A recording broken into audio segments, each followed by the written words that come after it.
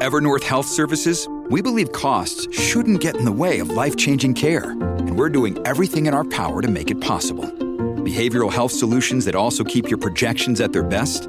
It's possible. Pharmacy benefits that benefit your bottom line? It's possible. Complex specialty care that cares about your ROI? It's possible. Because we're already doing it. All while saving businesses billions. That's Wonder made possible. Learn more at evernorth.com/wonder.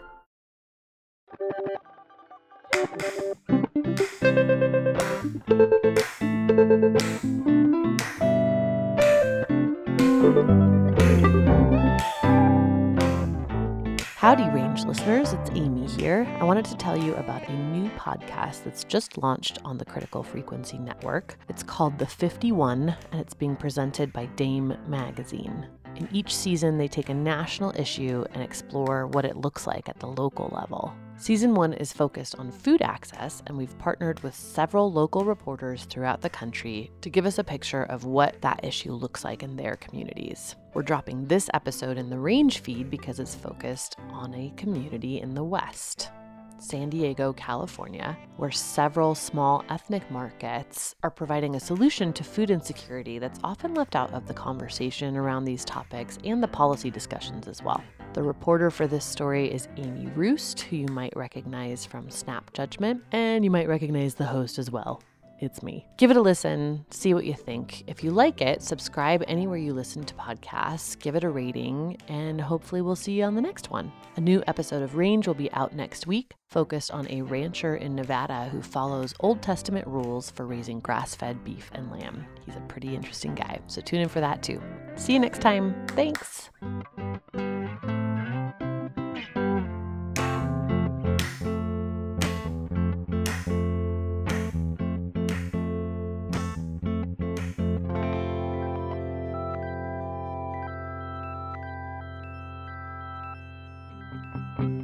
Welcome to The 51, Dame Magazine's podcast on what national issues look like for women at the local level. I'm your host, Amy Westervelt. We're tackling food deserts this season on The 51, and today I'm joined by Amy Roost, a freelance reporter in San Diego. You might recognize Amy's name and voice from her episode of Snap Judgment and the parallel story that ran in the New York Times. For this episode of The 51, Amy visited several ethnic markets in San Diego for a look at a less discussed solution to the food access question.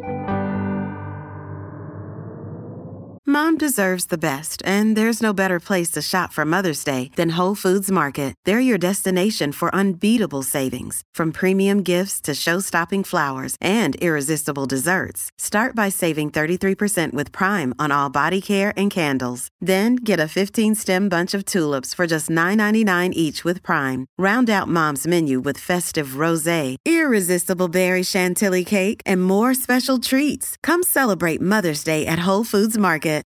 That's right. As Fernando Bosco, a geography professor at San Diego State University, explained to me, the solution most often proposed for food deserts is to get grocery stores to open up in these neighborhoods. But ethnic markets are also a valid solution, and perhaps more culturally appropriate in certain communities. Here's Fernando explaining that idea a bit more. Within the discussion of food deserts, the traditional understanding that what you need is a supermarket to fix the problem of food deserts tends to ignore that you may have other locally available resources. And what we find in that case is that ethnic markets are an interesting option. In many of the neighborhoods that we worked in, what you have is a variety of very small corner stores. In the East Coast, they might be called bodegas. Here, people call them ethnic markets, and one can tell that they're ethnic just simply because of the name. And mixed in with all that, they have sometimes bulk grains. Many of them have a small produce section.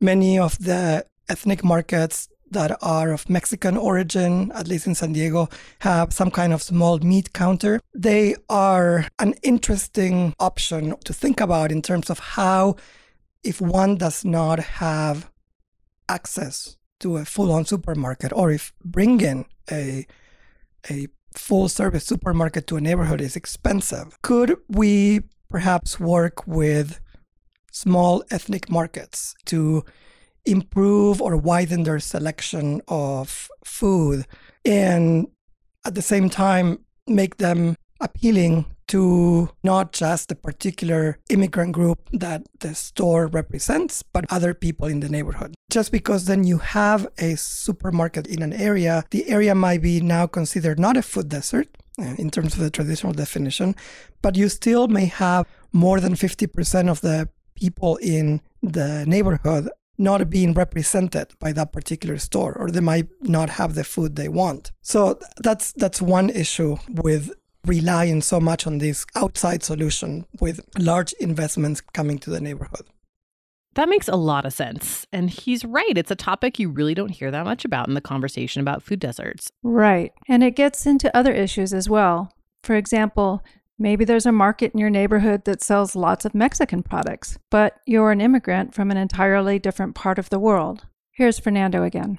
You may have East African immigrants who may tell you that there is no sources of fresh food in their neighborhood, and they might walk by a small Hispanic or Mexican store that does have a produce section or a meat counter, and they might just ignore it, or they feel like they don't belong, or it might just be some of the food might be culturally inappropriate. It might be that, they need halal meat and the particular Mexican market may not have it.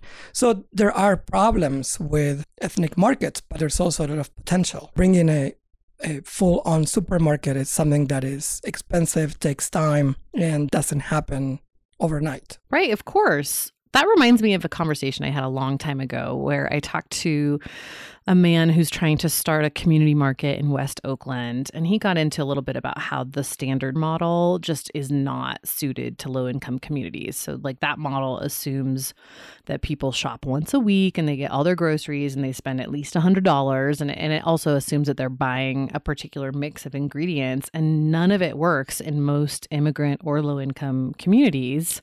But the big grocers have this template and they like to stick to it because it keeps their costs down. So what tends to happen is like they go into these communities and they just kind of throw up their hands and say, oh, stores aren't profitable here, and they leave. Yeah, exactly. Fernando got into more detail about some of those stereotypes at play in the whole conversation about food deserts and some of the negative connotations of that term. The problem with the term food desert is what it does in terms of stigmatizing perhaps particular neighborhoods. Because people tend to associate today food deserts with unhealthy food, lack of food, or if there is food, some kind of junk food or processed food, there's this tendency to think then that people who live in that neighborhood as well are likely to consume unhealthy foods, or that would be their preference. And so there's an unfortunate connection between the term food desert and a stigmatization of people and places, and they tend to go together. It doesn't take into account the fact that you may be close to a supermarket or a place that has food, but you may not be able to afford it.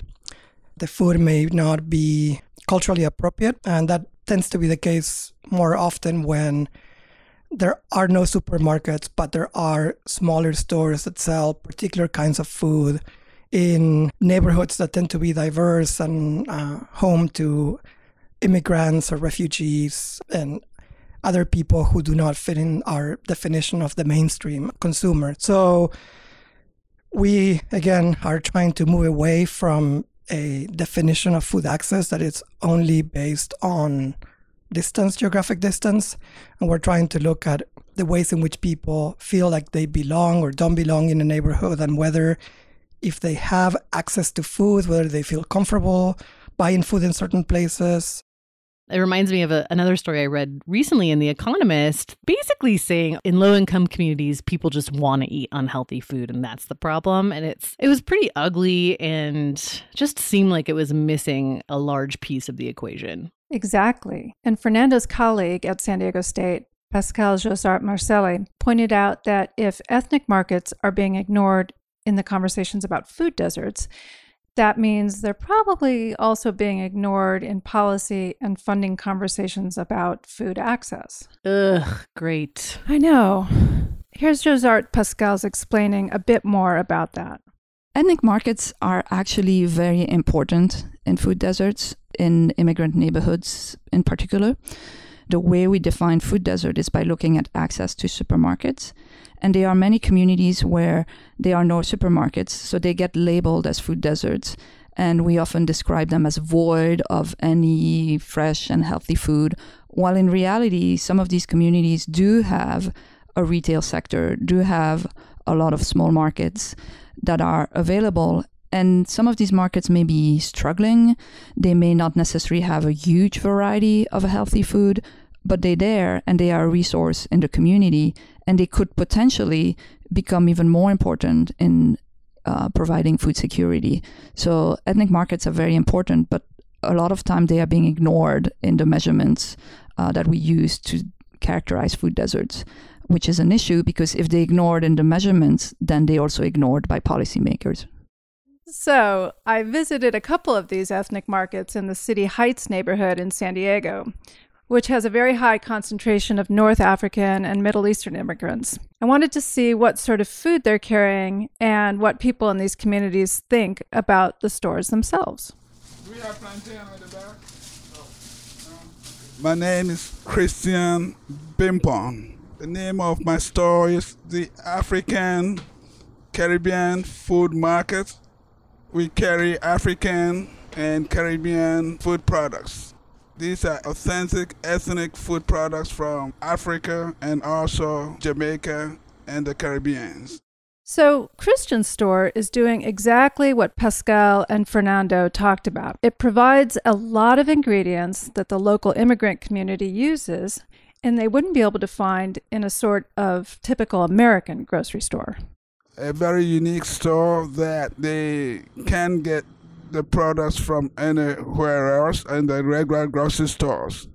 People feel homesick and they want to eat their own food that they were used to before they immigrated down here.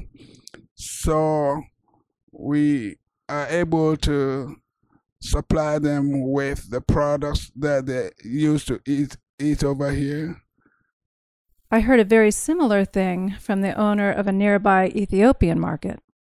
Yeah, my name is Anwar Abdullah, and the business name is Addis Market, and we've been in the business for the last 3 years.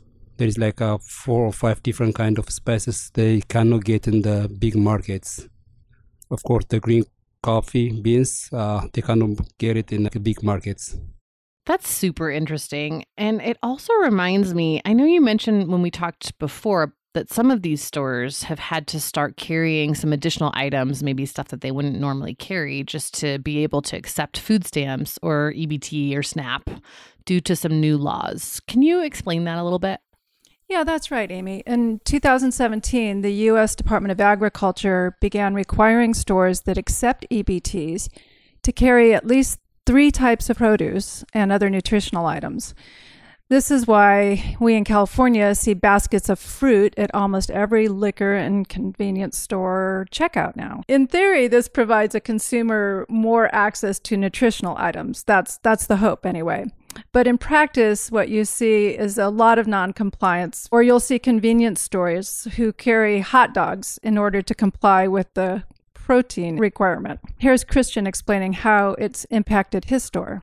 The Department of Agriculture requires us, in order to accept food stamps in our store, dairy products such as milk, cheese, eggs, fruits, vegetables, meat, and fish, any other food products that is not processed. So it sounds like these markets are great and a really necessary part of addressing food insecurity. What's being done to make sure they stick around and can stay in business? Yeah, they really are an important piece of the puzzle. And actually, the food stamp thing is an important part of their survival. Here's Josart Pascal again to explain. Most of the research look at access in terms of distance. How far is the supermarket? But access also has a social and cultural component. And looking at ethnic markets allows us to think about this social and cultural component that is extremely important. That's why some studies sometimes show, we've built a supermarket in this community, but we still have nutrition issues and we still have food insecurity. It's because we're not necessarily addressing the cultural and the social issues that are part of improving accessibility. Food stamps and EBT are really important in improving food security. They may be a little bit less important in addressing the problem of food deserts because they may not necessarily be able to use it if they live in a food desert. They would still have to access a store where they can use the EBT and so on. Many of these markets do accept EBT and participate in these programs. And in fact, these programs help them because without these programs, they would not have as many customers. So because many of the customers use EBT, that plays an important role in sustaining the small ethnic entrepreneur. The most common way that policymakers have tried to address food desert is by trying to attract large supermarkets. But I think that local policymakers could also be more effective in trying to support local food system, providing them with technical assistance, loans, financial assistance to try to encourage them to provide more fresh and healthy food and to help them be more profitable and more successful in meeting the needs of the community. Sounds great to me. I read recently that there are more than 4 million recipients of food stamps in California alone, so I'd imagine accessing some of those consumers would help some of the smaller markets stay afloat. I know, right? There's also a new law in California that provides property tax incentives to homeowners of unoccupied properties. These owners agree to allow community gardens to be planted on their property. This could potentially scale up the output of community gardens, which has been a problem in the past. And then once they scale up, they can meet more of the demand in the community. But then the challenges become sustainability and food distribution to the local markets. Bosca and Josar Pascal and others are looking into some solutions for this as well. Thank you so much for bringing this story to us, Amy. It's a really important part of the conversation, and it's definitely one that I haven't heard that much about. Thanks for having me. Also, cool name. Yeah, you too. That's it for this episode of The 51. Make sure you're subscribed so you don't miss our next episode. And please drop us a rating or a review wherever you listen to podcasts. We love to get feedback, and it also helps us find listeners. Thanks. The 51 is presented by Dame Magazine and produced and distributed by Critical Frequency. I'm your host, Amy Westervelt. Our producer and musical composer is David Whited. There are print stories complementing this podcast season on the Dame Magazine website at damemagazine.com. That's DAME magazine.com. You can also support the podcast and various other projects that Dame is working on there by clicking the support link. And you can follow Dame across all social media channels at Dame Magazine. You can listen to The 51 everywhere you get your podcasts, and please remember to rate and review the podcast. It always helps us to find new listeners. If this is your first time tuning in, please check out other episodes in the season. We're going all across the country looking at food access from a variety of angles. Thanks for listening. See you next time.